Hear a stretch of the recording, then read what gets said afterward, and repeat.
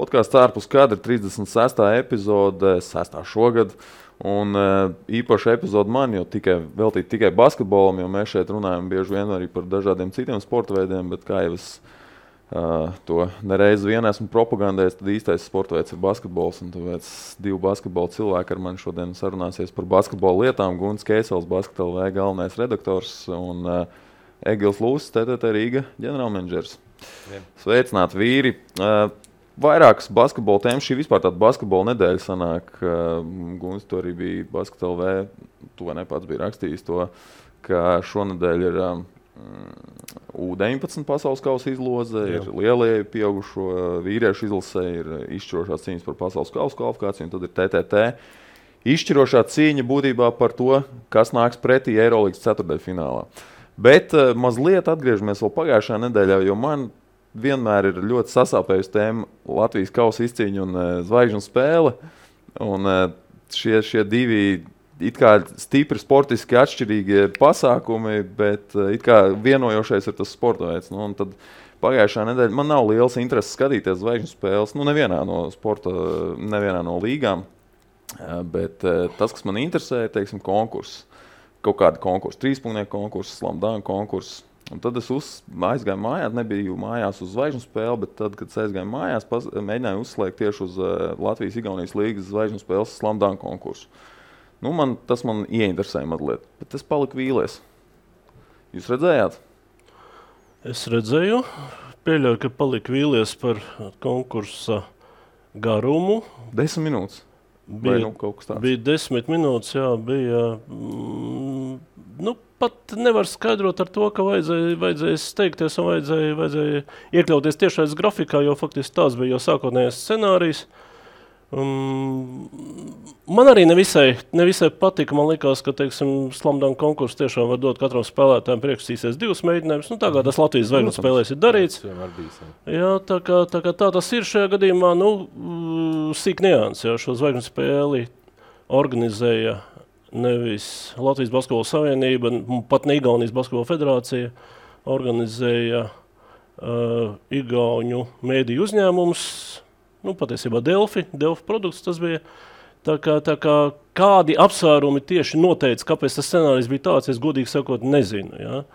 Bet varbūt tas bija tā kā mazliet viņi iepriekš bija rīkojuši Igaunijas zvaigžņu spēles, un tur nebija šis varbūt tas izcilais fokus, kas ir bijis Latvijā pēdējos gados, kad mums bija tiešām izcili meistari Kristaps Dārgais un ne tikai arī Jānis Timma, arī Endrūs Šmits iepriekšējos gados. Un mēs esam pieraduši, ka uz to jāliek lielākais akcents un jāatvēl tik daudz laika, cik vajadzīgs, nevis tik daudz, cik iznāk. Jā. Varbūt Igauniem tas pieredzes mazliet pietrūka un piekrīt. Kāpēc Kārlis Apsīts nepiedalījās? Viņš bija sākotnēji bija paredzēts, viņš arī tā kā mēģināja gatavoties, bet viņam pirms mēneša bija trauma, un tas traumas sekas viņam neļauj pietiekami kvalitatīvi sagatavot kaut kādus numurus, un tā viņš tā kā atteicās vai palūdza, lai viņu atsaka. Ja? Un diemžēl Endrūs Šmits ir devies jau spēlēt uz Zviedriju, un tāda īsti kvalitatīva aizstāja nebija, tāpēc Latvijai palika viens pārstāvs, bet toties ļoti kvalitatīvs. Jā. Un ļoti negaidīti uzvarēja. Patiesībā tas konkurence jau no Valgas kluba bija pietiekami labs. Jā, tā kā, Dārgais... Tieši tāpēc gribējās mazliet vairāk redzēt. Divi dārgi katram. Piekrīt, nesanāks mums diskusijas. Tev likās, ka kaut kas varētu mainīties. Man liekas, ka tomēr tie konkursi, tas ir tā visa vienīgais, kas mani personīgi interesē zvaigžņu spēļu sakarā. Pārējais man nespēja. Vakar arī diskutējam par to, cik ļoti interesanti ir, ka treneri met no centra metienus. Vai tas ir interesanti arī skatītājiem? Man personīgi, kurš no viņiem iemetīs? Plus arī tagad bija tie Somijas līgas treneri, kaut kādi igauņu treneri. Atpazīst. Tad, kad Latvijas līgā notika zvaigžņu spēle un visi tie treneri pazīstam un lielākā daļa no viņiem bijuši labi basketbolisti, es tur saskatīju intrigu, man bija interesanti un tā pašā laikā, teiksim, kaut vai Arņa Vecvagara emocijas, tā ka viņš trāpīja Ventspilī iemet vai Jānis Gailīts, laikam pagājušajā Tallinā vinnēja, tur jau arī nāk ārā. Ja šogad vēl arī tas nepaveicās, ka viņi jau netrāpīja, un vinnēja tas Igauņu tiesnesis, kas ir stāsts priekš Igaunijas, bet negluži Latvijas līdzjutējiem. Tā ir tāda sāpe. man par kausa izcīņām un to, ka citur es redzu šajā nedēļas nogalē notiekot kausa. Mums joprojām ir zvaigžņu spēle. Par kausa izcīņu var izstāstīt gadījumu no dzīves, no aktuālās dzīves, jo līdzīgas emocijas ir. Man līdzīgas emocijas ir arī maniem kolēģiem, ar kuriem ikdienā saskaros, uzturoties Basketbola Savienības birojā, un tā skaitā vakar, burtiski sākās atkal diskusija, taisam kausu. Taisam kausu, visi vienprātīgi. Jā, taisam kausu. Pēc tam sākās kādā veidā. Un tad mēs to laikam, kad 4 cilvēki piedalījāmies tajā diskusijā, katram ir savs viedoklis. Kam jāspēlē, kādā formātā un tā tālāk. Ir viens vadītājs, kurš pieņem lēmumu. Jā, tieši tas pats stāsts par dažādiem viedokļiem. Ir pirms 2 gadiem vai pirms gada pat pēdējo reizi aktualizējām to jautājumu sarunās ar klubu pārstāvjiem. Tur ir tieši tas pats. Visi saka jā, tikai viens grib septembrī un ar LBL2, viens grib līdz jaunajam gadam un bez LBL2, viens grib februāra pārtraukumā. Un panākt to konsensusu un vēl padarīt tā, lai tur parādītos kaut kāda ilgtermiņa perspektīva un vēl dod Dievs atrast atbalstītāju tam. Jā, tas ir izaicinājums, kas šobrīd aktualizējās. Es pieļauju, ka pie tā tiks strādāts. Vai būs rezultāts, nezinu. Man liekas, ka katru gadu šajā nedēļas nogalē tiek aktualizēts šis jautājums. Jā, tas nav nekas jauns. Tas nav nekas jauns. Bet ja kāds, pirms dažiem gadiem jau bija no Valmieras puses nāca tas piedāvājums, ka mēs taisam un 5 gadus taisīsim. Tajā gadā es pieļauju, ka viņi varbūt uztaisījuši, bet no 5 gadiem tur nekas nebūtu iznācis. Tā kā drusku arī par to ilgtermiņu jāpadomā.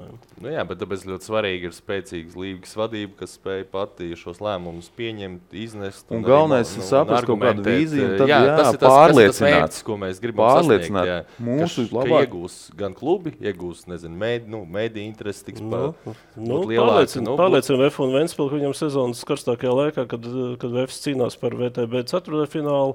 Ventspils ir veiksmīgi tikusi Eiropas kausa 4. finālā, 8. finālā izslēgšanas turnīrā.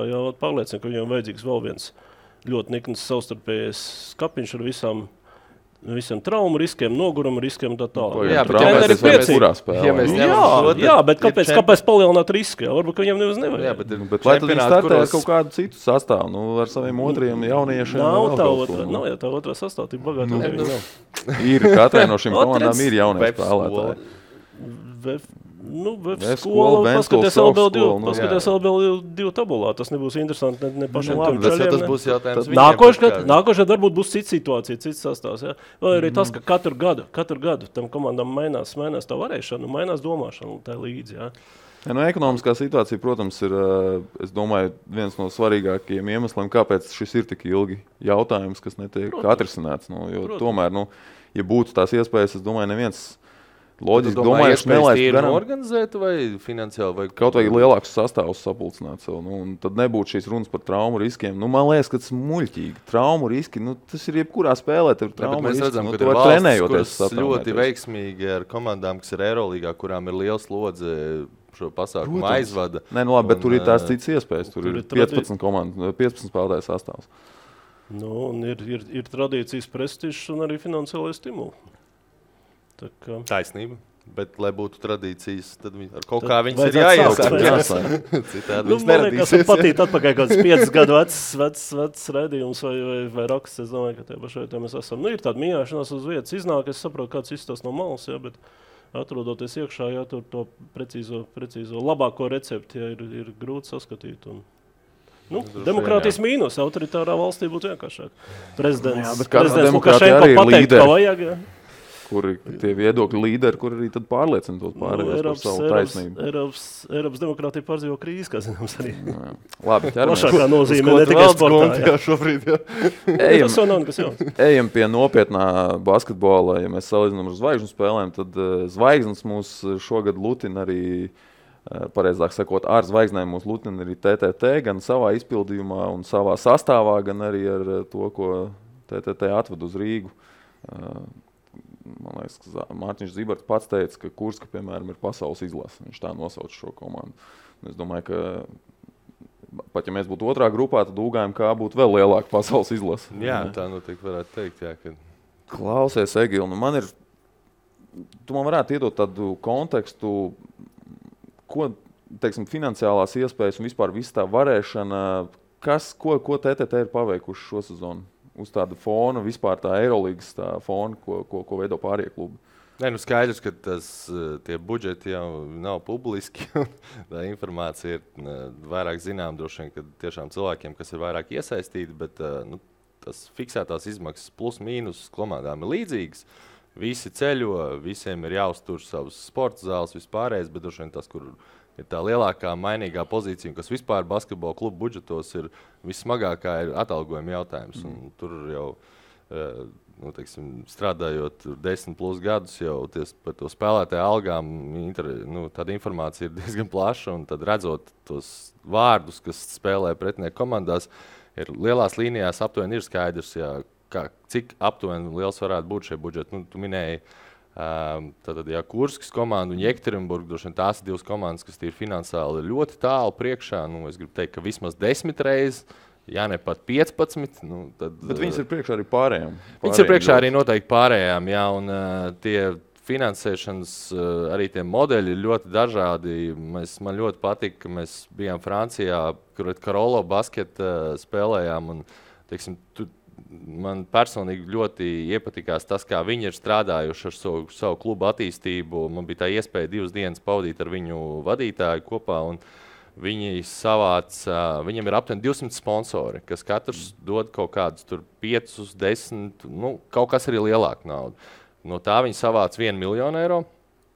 Tālāk viņiem vēl ir ienākumi par to, ka pašvaldība ir uzbūvējusi zāli pirms 4-5 gadiem, nodevusi viņiem lietošanā. Viņi tātad rīkot citus pasākumus.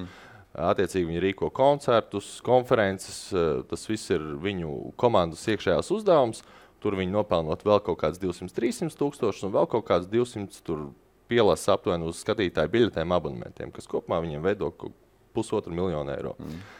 Tas ir tāds, man liekas, ļoti ilgspējīgs modelis, ko viņi ir būvējuši tur 5 gadu periodā, un tas ir droši vien ar kaut kas līdzīgs, uz ko būtu jāskatās vispār sportā Eiropas, kā izdzīvot, lai nebūtu tas, ko arī Gunts iepriekš minēja, ka tā finansiālā situācija krasi mainās, līdz ar to klubiem tie mērķi stipri mainās. Jautājums, tur spēlēsim kausā šajā līgā, tajā.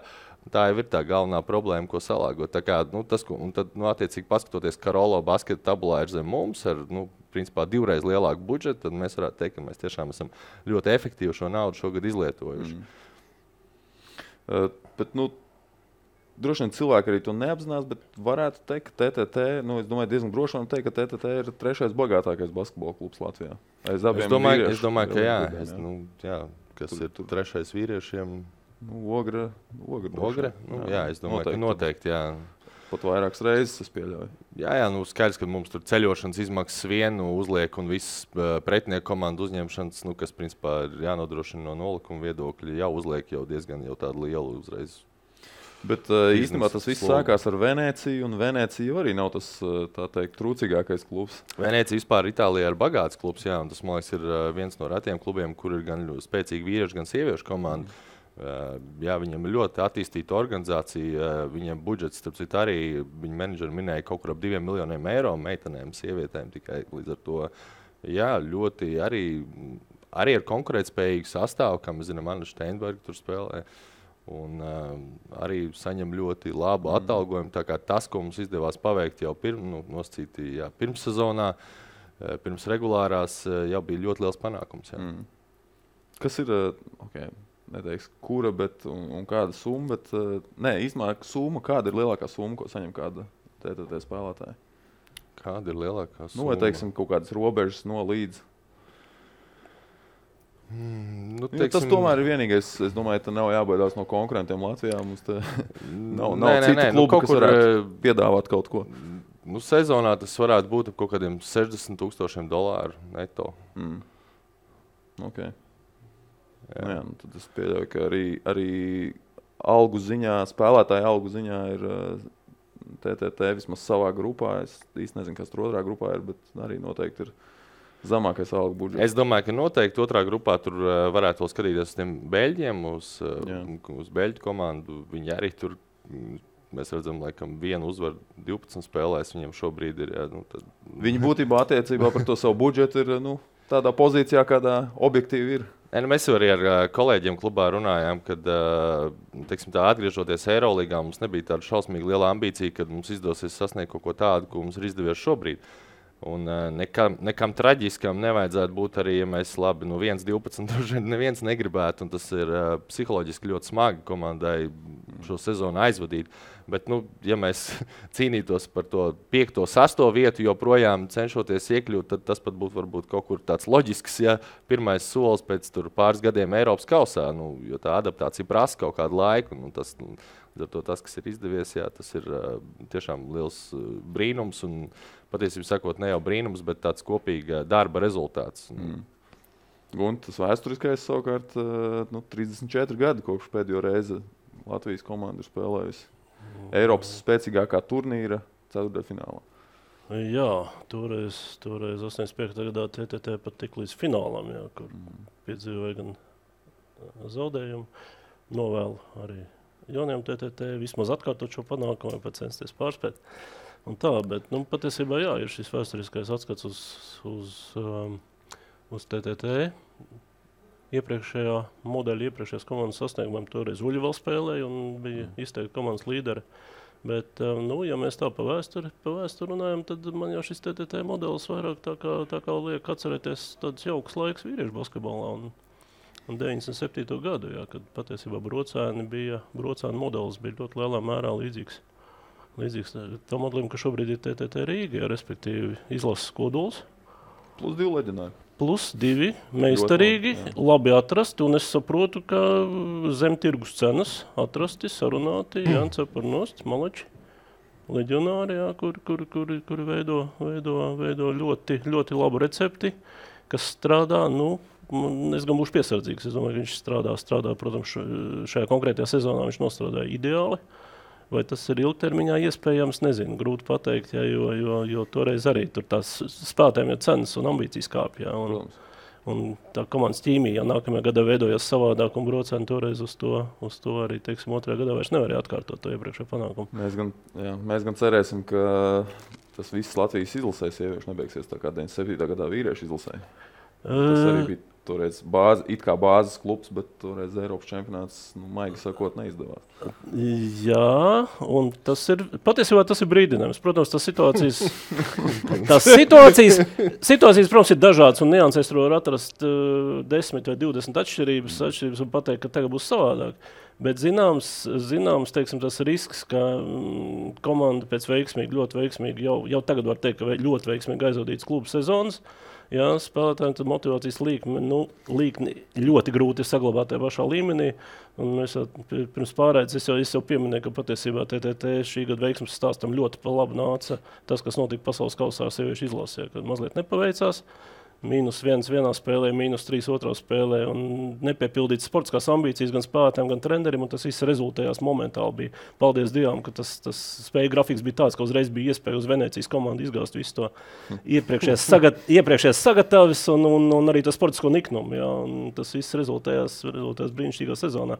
Ļoti svarīgi šo noskaņojumu būtu saglabāt līdz jūnija beigām, jūlijas sākumam, kad būs Eiropas čempionāta izšķirošās spēles. Jā, bet arī tajā brīdī mēs tā forši ir atskatīties šobrīd un teikt, ka tas bija tas nosacīt, kas motivēja gan spēlētājs, gan treneris kaut ko izcīnīt kvalifikācijas kārtās un tālāk, bet tajā brīdī mēs galīgi tas uzdevums nebija viegls no kluba viedokļa, kad pasaules čempionāts ir tik tuvu regulārai sezonai. Daļa spēlētāji sagatavojas šeit uz vietas, ja daļa ir tur. Tāpat tās viss tas emocionālais fons, kas nāk tomēr pēc šīm zaudētajām spēlēm galotnē, un es gribu teikt, ka tas ir arī liels spēlētājiem treneru tāds darba nopelns, kad spēt pārslēgties, spēt atrast šos jauno motivāciju, spēku un izcīnīt tās uzvaras un pārslēgt to visu uz uzvaru. Savā ziņā varbūt Mārtiņam Zībertam izdevās tas, ka neizdevās pasaules čempionātā, un pēc tam liela daļa no šīm meitenēm tomēr pārstāv arī TTT, un viņam izdevās pārliecināt to, ka var arī citādāk, un tas viņa... Jā, un es cits plāns strādā. Jā, un viņš jau, es saku, kā treneris un kā profesionāls, viņu ļoti vienmēr esmu cienījis un īpaši strādājošos gadus kopā. Skaidrs, ka nebija jau tā, ka pasaules čempionātā tika ieguldīts mazāk darbs. Viņš ir pietiekami fanātisks, viņš principā negulēja naktis, gatavojās un ar visu kopā ar savu treneru palīgu kolektīvu. Jā. Un, tas, teiksim, tā darba struktūra nav mainījusies. Vienkārši šajā gadījumā kaut kas salikās tās pārējās lietas kopā un izdevās to rezultātu pagriezt stipri uzreiz citā gultnē. Bet es negribu teikt, ka kaut kas ir darīts savādāk vai tur kaut kas netika izdarīts. Ko Gunts pieminēja to brocēnu piemēru, un toreiz bija Fergusons un Timons saldais pārīts Tviks, kā Renārs Zeltiņš viņus nodēvēja. Bet jums arī ir divas ļoti kvalitatīvas leģionāras. Viena ir pirmgadniece Eiropā, otra ne? Nē, nav. Viņi pagājušajā gadā Ungārijā spēlē arī. Jā, ok.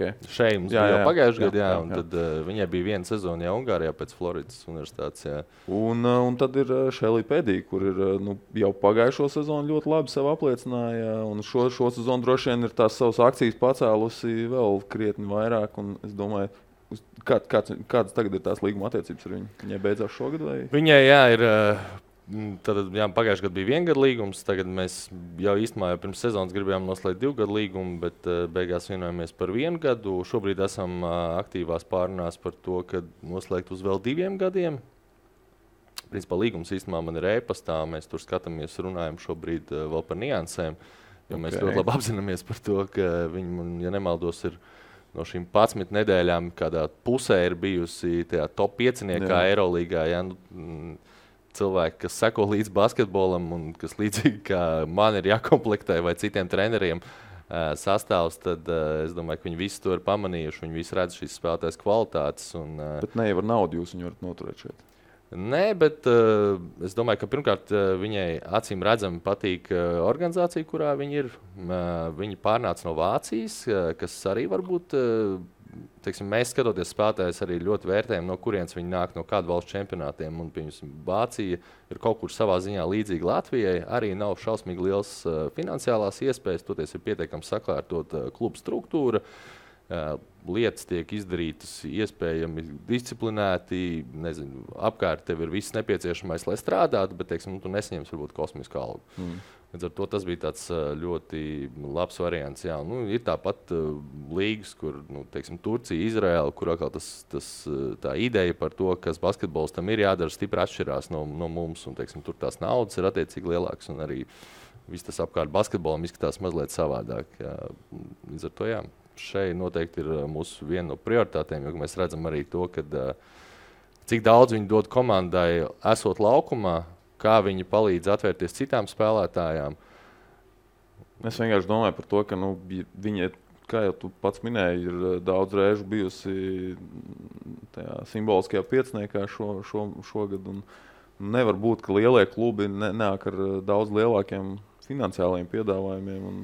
Teiksim, tā ir tie pāris klubi, kā mēs minējām, šos 2 Krievijas klubus, tāpat Fenerbahče droši vien, un vēl var skatīties uz pāris turku un varbūt dažu Itālijas klubu, kuriem tās finansiālās iespējas ir tik lielas, ka viņi principā var izvēlēties jebkuru spēlētāju. Tajā vietā jau es domāju, ka viņiem, šeit sev pierādīs kā fantastisks spēlētāji, viņiem ir ļoti, mēs, teiksim, redzējām Fenerbahče pretī Plama, izcila spēlētāja, Amerikas izlases arī saspēles vadītāja. Tad, kad tev jau ir tik liels finansiālās iespējas, tev tas piedāvājums arī ir stipri plašāks. Ja? Tā kā es gribu teikt, ka tur arī ir savu konkurenci. Bet, runājot par vidusmēru klubiem vai apakšējā galā. Tu domā, ka viņa tomēr nevarētu uz to augstāko plauktiņu? Nē, es to nemēģinu apgalvot. Ne jau, ka viņi nevarētu spēlēt, bet ka vienkārši viņiem varbūt neinteresē. Es nemēģinu apgalvot, jā, bet es domāju, ka viņai ļoti patīk tā loma komandā. Viņa arī vēlas spēlēt daudz, viņa redz, ko viņa šeit var pienest, ja, un, teiksim, citā komandā spēlēt mazāk minūtes. Tas nevienmēr tas garantē, teiksim, pāriešanu uz lielāku klubu, tavu personīgo izaugsmu. Šeit es domāju, ka arī tas treneru kolektīvu viens no nopelniem tas, ka, principā, jebkurš spēlētājs spēlē labāk kā citur, kas jau pierāda to, ka tas treneru kolektīvu darbs ir bijis ļoti produktīvs. Viņš spēja no tā spēlētāja izspiest to maksimumu, vai tuvu maksimumam. Un treneris Zīberts? Treneris Zībertam ir 2 gadu līgums, arī uz nākamo sezonu. Jāsaka godīgi, ka Mārķim bija ļoti daudz piedāvājumu, arī iepriekš, arī pirms šīs sezonas, bet viņš jau kādu laiku bija pavadījis ārpus Latvijas. Es saprotu, ka viņa personīgā motivācija ir tāda, ja viņam spēja nodrošināt tādus apstākļus, lai viņam ir interesanti strādāt, skaidrs, ka pēc darba kurskā tā droši vien ir tur minimums Eiropas kauss, bet labākajā gadījumā Eirolīga, ja, lai viņš var attīstīties kā treneris, tad, ja tie apstākļi vispārējie šeit ir, ja viņš spēj klubs nodrošināt viņu spēlētājus tādus, ar kuriem viņš var cīnīties par šiem rezultātiem, kādus izvirza klubs, teiksim, pats sev, tad viņš ir pietiekami ieinteresēts palikt uz vietas un investēt Latvijas basketbolā. Un skaidrs arī, ka viņam noteikti bija izvēlēties klubus, kas viņam maksā teiksim, stipri lielāku atalgojumu, bet šī nebija viņa primārā motivācija, un par ko es domāju arī viņš ļoti cienīja kā speciālistu.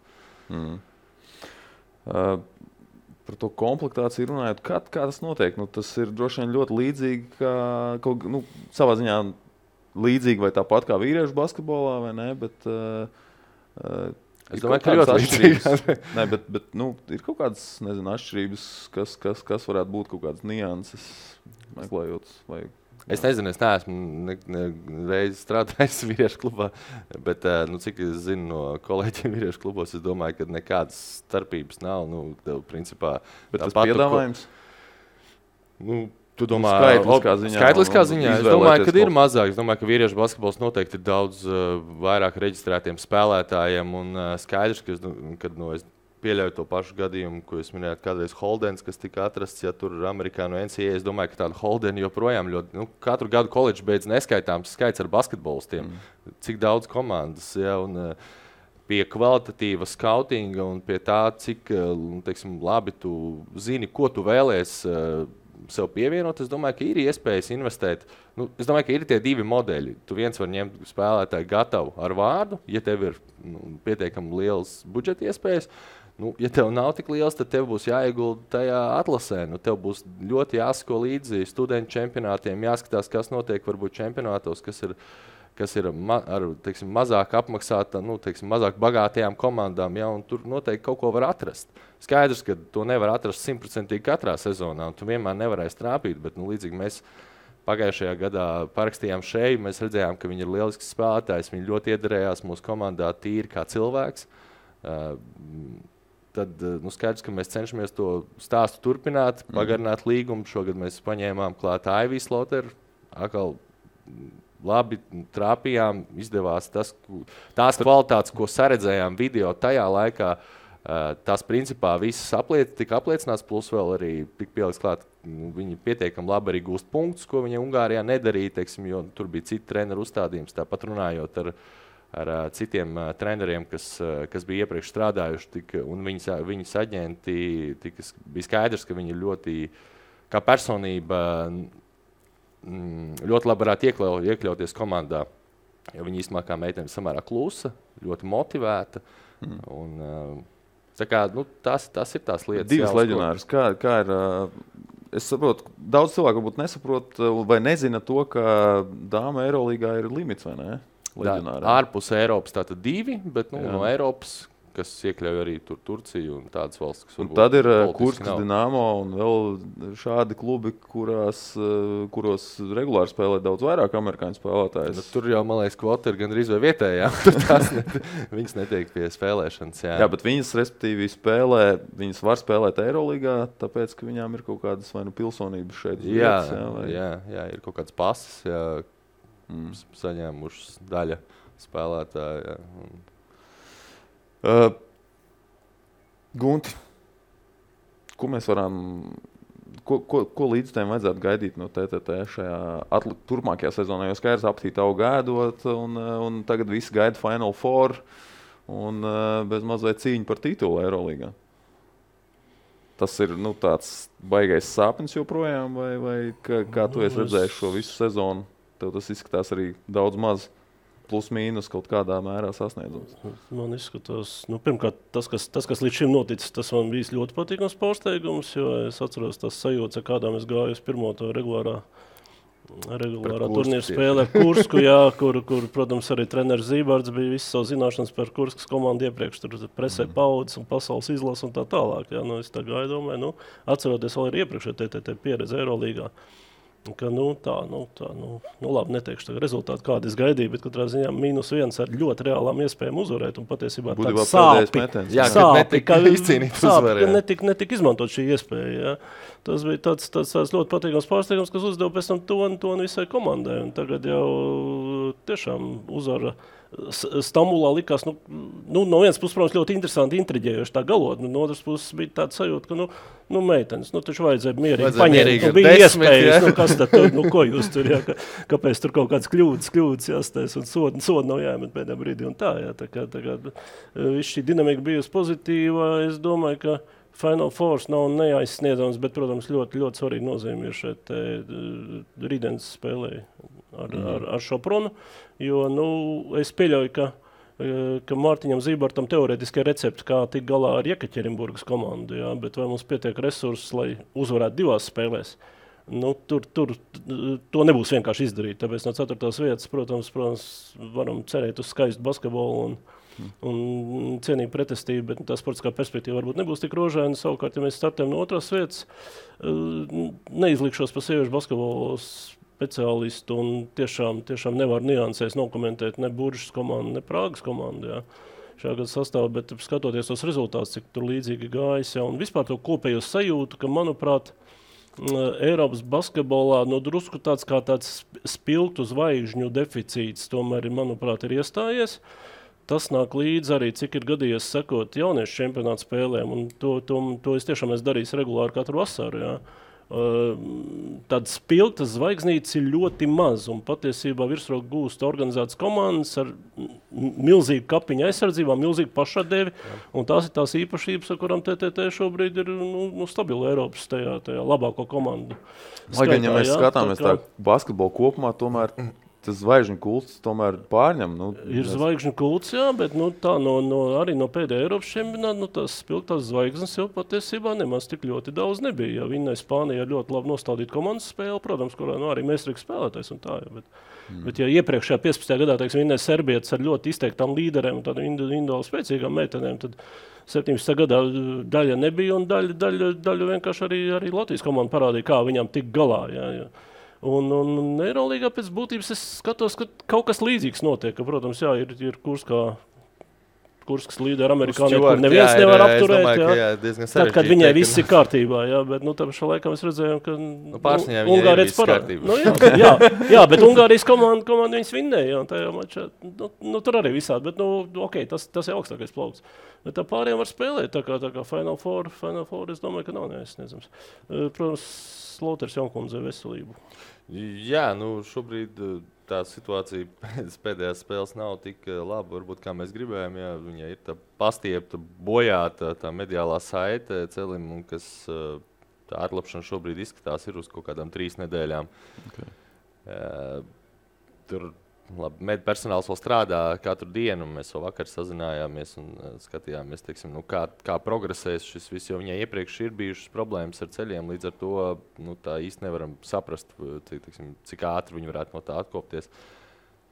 Tas būs noteikti kaut kāds faktors. Bet uz soliņa ir dažas meitenes, es redzu, kuru potenciāls pilnībā nav izmantots, jā, tāpēc, ka cits ir bijušas labāks un taktiskais modelis tā tālāk, jā, bet zināmās situācijās, es domāju, es domāju, ka ir, un es pārliecos, ka treneris Zībarts teorētiski zina, kā. Vai praktiski izdosies, pastīsimies. Te jau arī, it kā no vienas puses spriedze nav, jo komanda ir tikusi 4. finālā, kas jau ir virs latiņas, jā.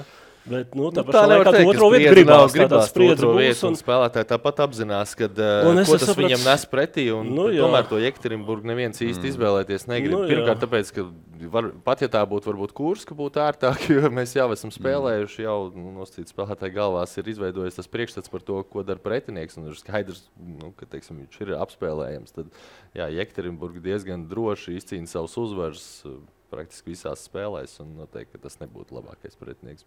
Vēl jau arī laikam tribīns būs pilnāks nekā kad šogad. Tā izklausās, kad... Kā ir ir biļets, vai ne? Jā, ir biļets uz visām spēlēm. Jā, šogad, iepriekšējos gadus mēs šādu praksi mums nebija, bet ņemot vērā, ka šogad bija garantēts garš turnīrs, kur ir iespējams arī no tāda mārketinga viedokļa pastrādāt ilgtermiņā, un tad izvēlējāmies šādu soli, un uzskatījām, ka cilvēki var samaksāt 5 eiro, ja tu vari nopirkt tur kafiju, tad droši vien tu vari samaksāt par basketbolu 2 kafiju cenu, ja tev tas tiešām interesē un patīk. Un, es domāju, ka tas ir tas modelis, ko ir izvēlējušies arī LBL klubi jau sen, Latvijas basketbola līga un arī izlases. Un es domāju, ka produkts, ko mēs rādām, nav ne ar ko sliktāks. Kāda ir tā atdeva? Biļetes pērk cilvēki, protams, mums ir arī, mēs arī atbalstam sporta skolas, līdz ar to mēs visām meiteņu sporta skolām nodrošinām ieeju bez maksas, tāpat arī visiem treneriem, kas strādā ar meiteņu, sieviešu basketbolu, bet cilvēki biļetes pērk, kā tu droši vien pats redzēji, pēdējā spēlē jau bija tāds 80% piepildījums, atmosfēra ir lieliska, es neesmu gan šogad teikšu godīgi, pastaigājis daudz par vīriešu, LBL vai citu komandu spēlēm, bet es gribu teikt, ka mums fani Rīgā noteikti skaļi. Nav otras tādas komandas, tas ir skaidrs. Tas, ko rāda arī televīzijas reitingi, ko arī man atsūtīja kolēģi no televīzijas, tad arī tajās nedēļās, kur spēlējam mēs Eirolīgu, Veps, VTB un Ventspils Champions League, mēs tur esam priekšā. Cilvēki mums skatās vairāk šobrīd. Tā es arī dzirdēju. Jā, tā kā tiešām tur ar jau nelielu tādu atrāvienu, kas ir ļoti patīkami, kas nozīmē, ka produkts ir labs un līdz ko tu spēj piedāvāt garu, interesantu sezonu, plus vēl ar tik fantastiskiem rezultātiem un šādām uzvarām, tad skatītājiem tas ir interesanti. Tas, ka TTT vispār spēlē Eirolīgā, tas jau arī ir savā ziņā panākums, un tur droši vien kāds vispār notika, jo iepriekš tomēr bija Eiropas kauss, un arī Eiropas kausā nebija tas rezultāts tāds, kādu. Mēs teiksim, katru gadu mēs tikām tajos izslēgšanas spēlēs, varbūt tur mums, kā kurā gadā pagājušajā gadā tieši uz svarīgākiem spēlēm mums šeit izgāja ārā, arī diezgan nopietna trauma, un tieši uz tām 2 spēlēm, uz vienu, bet grūti jau. Pēc tam viņi principā arī nebija gatavi, bet tas, kā mēs jau izlēmām, par ko ir vēl lielāks prieks, kad ir izdevies iekļūt Eirolīgā, ka mēs 3 gadus atpakaļ uzlikām savu tādu mērķi nokļūt Eirolīgā. Un bija skaidrs, ka to var izdarīt tikai pakāpeniski. Pirmkārt, pakāpeniski to sastāvu veidojot primāri no lokālām Latvijas spēlētājiem pozīcijās, ko mēs varam aizpildīt un finansiāli nodrošināt, un tad meklējot kvalitīvus leģionārus. Tas 3 gadu plāns bija 3 gadi Eiropas kausā, tagad mēģināt iet uz Eirolīgu. Mēs arī aktīvi runājām ar FIBA par to, kad es pats tikos ar FIBas ģenerālsekretāru februārī un kopā ar Latvijas Basketbola Savienības ģenerālsekretāru stāstot par to, kāpēc sieviešu mūsu programmai ļoti svarīgi būt tur, jo mums ir labi izlašu spēlētāji, labi izlašu panākumi, mums ir Eiropas čempionāts, tādam attīstībai kluba ir nepieciešams turnīrs, kurā mēs varam sevi labi parādīt, sacensties regulāri, labu līmeņu spēlēs. Jo mēs zinām, kāda ir šī lokālās sacensības, kas tomēr nav īsti izaicinošas šobrīd esošiem sastāvam.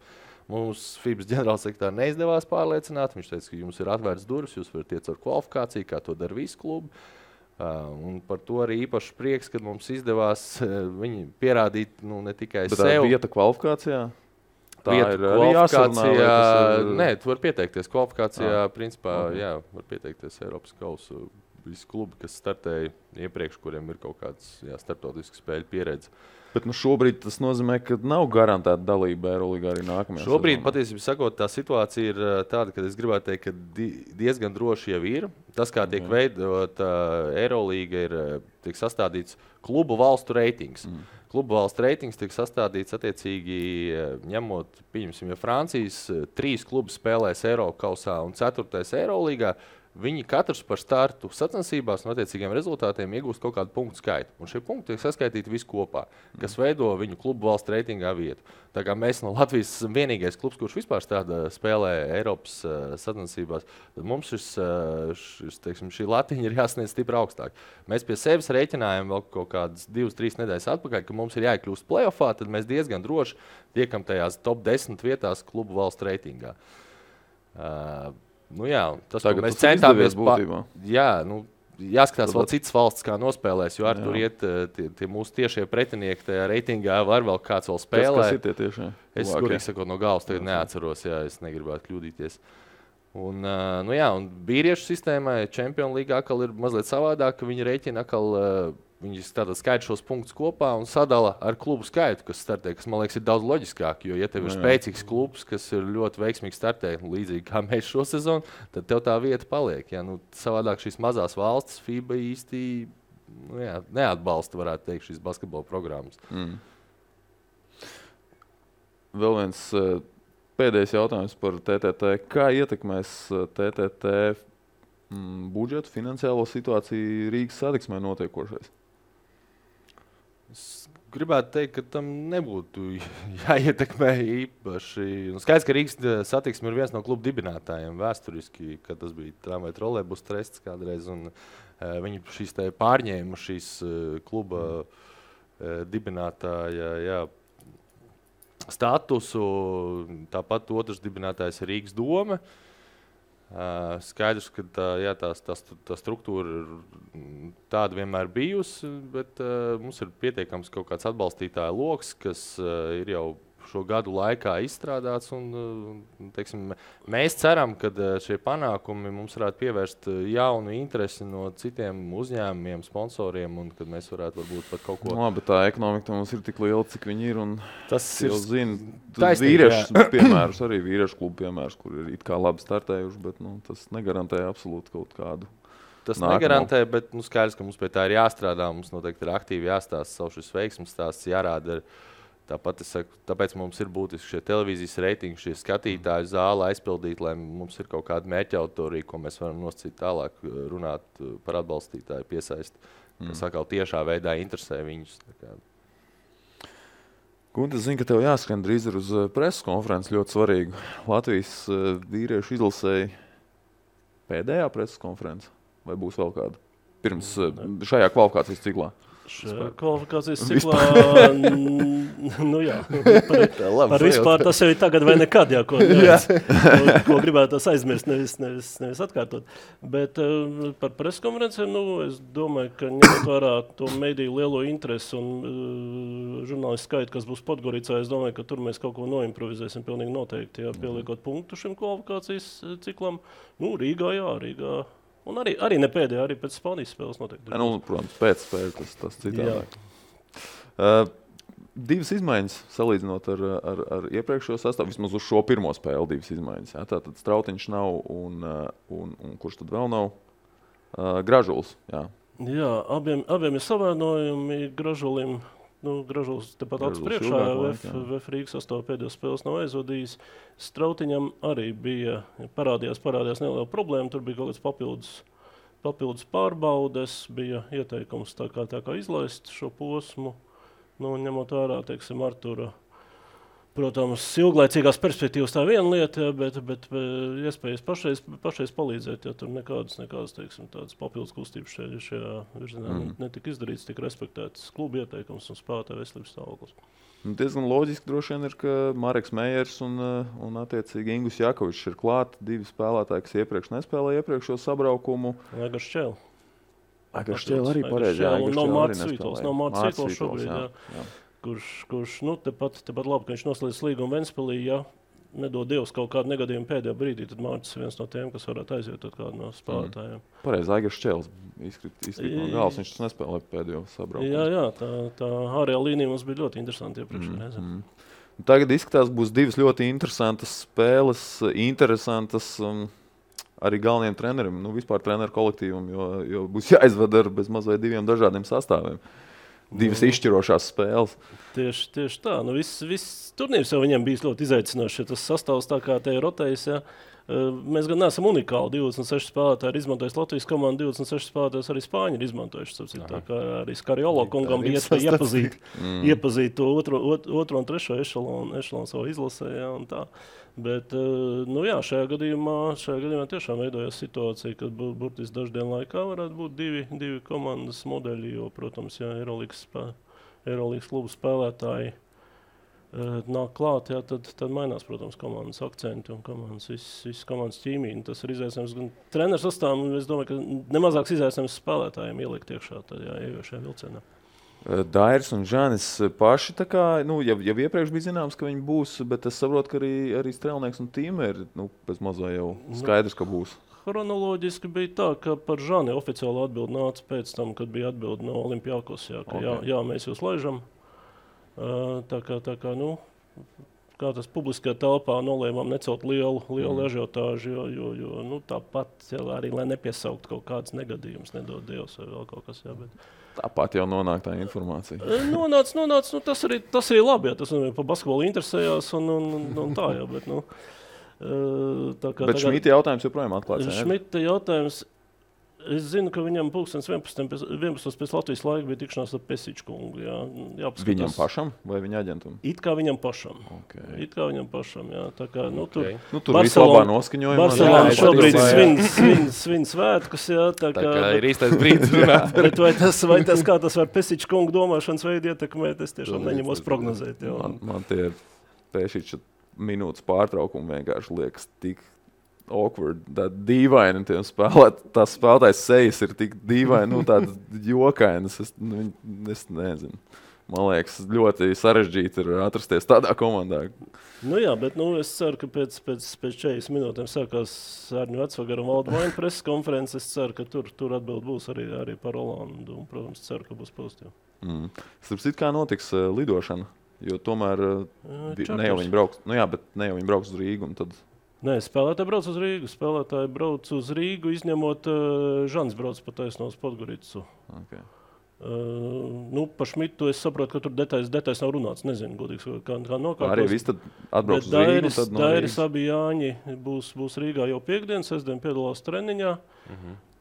Piekdien būs noteikti arēnā, bet par spēlēšanu, Strelnieku gadījumā, es domāju, tur jautājums ir slēgts, jā, attiecībā par Dairi un par Timu ir kaut kādi procenti, jā, bet tas skaidrs, ka tas atkarīgs no tā, cik liela būs viņas slodzes ceturtdienas Eirolīgas spēlē, kāds būs lidojums un tā tālāk, jā, tā kā tas kļūst zināms īsti pirms spēles. Bet tad kaut kādas iespējas pastāv, ka viņi varētu arī uzstāvēt. Dairis pats laužās laukumā ar Timu, mazliet sarežģītāka situācija, bet tur savukārt viņa loma Olimpiakosai pašlaik ļoti īpatnēja, ja viņš nespēlē nemaz vai spēlē 2 minūtes. Varbūt, ka tur būs iespēja kaut ko pamanevrēt. Jā. Kaut gan klubs, protams, ir skeptisks par šādu risinājumu, jā, bet drusku atkarīgs no tā spēles laika. Spāņiem arī ir būtībā viena tāda svarīga izmaiņa, viņiem nav saspēles vadītājs Fernandes mazais, kurš arī gāja droši vien, ja nemaldos, pat visās spēlēs ir gājis pamatpieciniekā kā pamatsaspēles vadītāji. Jā, bet tagad ir notraumējies, viņš nebūs. Būs mūsu draugs Koloms, kurš paveic melno darbu Madridē, un ja viņš to nebūtu izdarījis, tad mēs te sēdētu jau vēl priecīgākā, varbūt tāda optimistiskākā noskaņā, nevis priecīgākā. Koloms būs virkni spēlētāji jauni izsalkuši, kur vēlas sev pierādīt. Jā. Ieskatīt to situāciju vēlreiz. Tātad mums ir obligāti jāuzvar Melnkalnē, tā ir tā svarīgākā spēle. Jautājums ir ar cik punktu starpību, vai ne? Jā, un tas izšķirsies piekdien. Tātad, ja mēs uzvaram Spāniju, mums pietiek Melnkalnē vinnēt ar +1. Ja Ukraina uzvar Melnkalni Kijevā spēlē, kas sāksies vēl pusstundu šķiet pirms spēles Rīgā, respektīvi spēles gaitā varēsim sekot un zināt to rezultātu. Ja Ukraiņi vinnēja, tad arī mums Melnkalnē pietiek uzvarēt +1. Jā, bet skaidrs, ka Melnkalnē jāuzvar noteikti. Un par Spānijas spēli, te kaut ko te runāt, ka mūs apmierinās zaudējums. Ja Ukraiņi vinnēs, šobrīd ir pilnīgi lieki, kaut vai tāpēc, ka arēnas sēdvietas šobrīd ir izpārdotas, izņemot laikam 3 vietas, kaut kur 300 sektoros. 3 vietas? Šorīt nepaskatījos, vakar bija kāds 7. Es pieļauju, ka vairs nav, un vakar vēl bija pieejams parteris, bija kaut kāds 25 vietas, jā, kas ir pēdējā brīdī papildinājumu to piedāvājumu. Es pieļauju, ka varbūt tas interesanti loks nav pamanījis, ja, ka tur tās vietas ir, un vakar tika pavērta iespēja nopirkt biļetes stāvvietās. Ja. Tā kā arēna tik pilna nav bijusi faktiski pat uz Lietuvas spēli. Un, protams, ka pie tāda līdzjūtēja atbalsta tur nekāda spekulācija par to, ka mēs varam atļauties zaudēt, protams, ka nav jācīņa. Īstenībā visu cieņu, jo šoreiz jau tomēr bija lielos vilcienos skaidrs, ka uz šo Spānijas spēli pat nebūs tie Eirolīgas spēlētāji. Publiski vismaz tas turnīra viedokļi, manuprāt, tā spēle ir tik būtiska. Spānija pat pa sevi ir Spānija pirmo reizi Rīgā. Protams, ka būtu bijis vēl labāk, ja būtu Pau Gasols un Navarro, un būtu labi, ja būtu Porziņš un Bertāns pretī. Ja.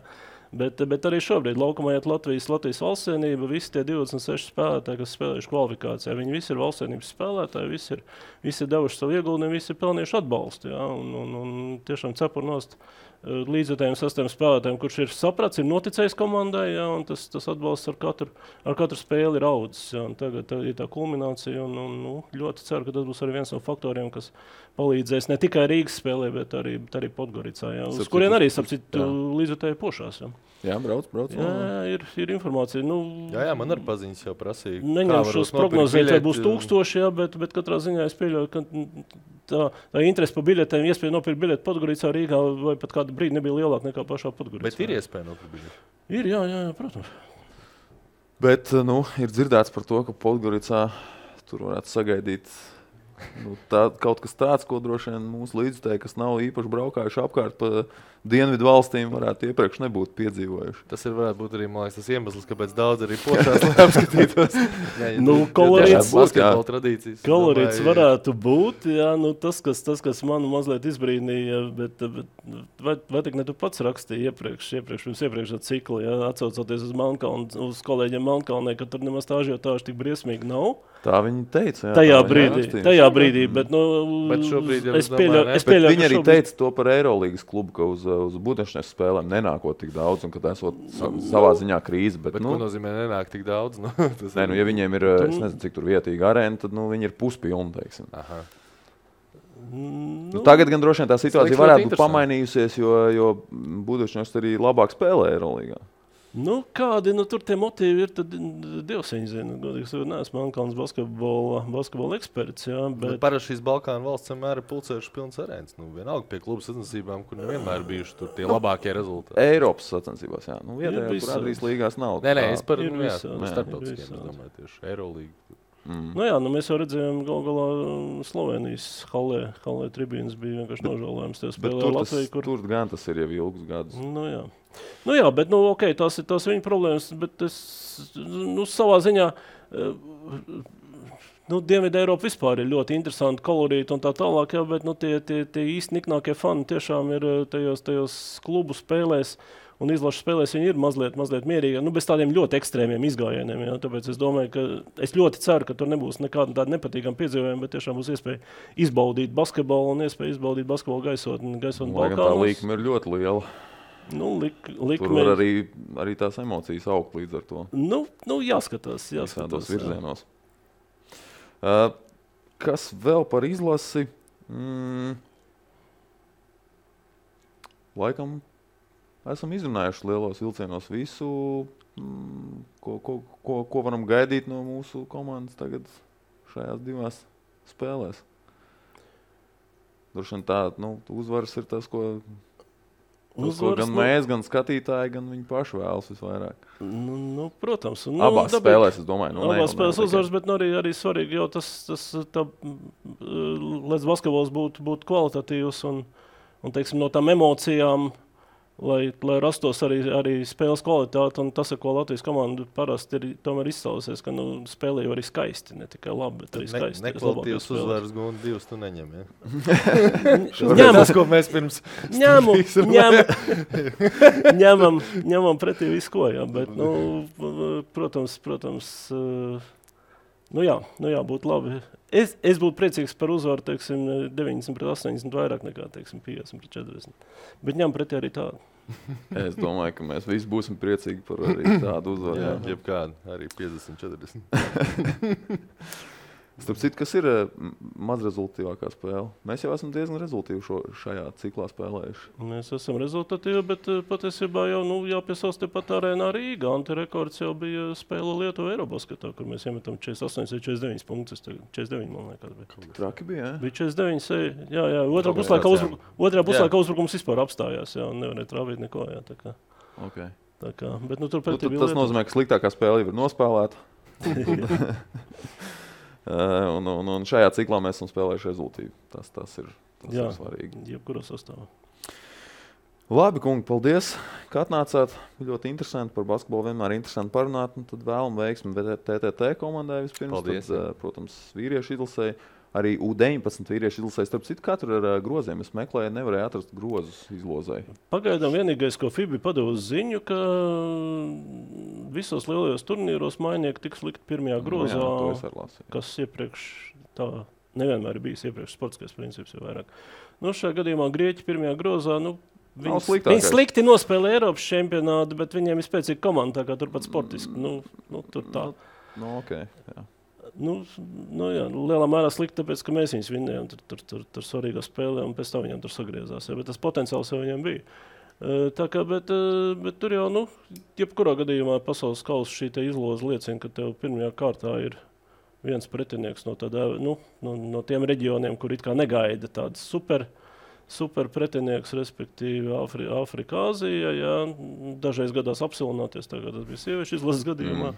Jā, tā kā basketbolā māk spēlēt visu un tā tālāk. Jā, bet svarīgākais jau tas, ka jāskatās ne tikai uz savu grupu, bet arī uz blakus grupu, jo pasaules kausā joprojām ir spēkā tāpat sistēma, kas Eiropas čempionātā, respektīvi nospēlē 3 spēles, un tad no 0 tu spēlē 8. finālu jebkurā gadījumā. Jā, un ja tur vinnē, tad jau pavarās ceļš uz augšu.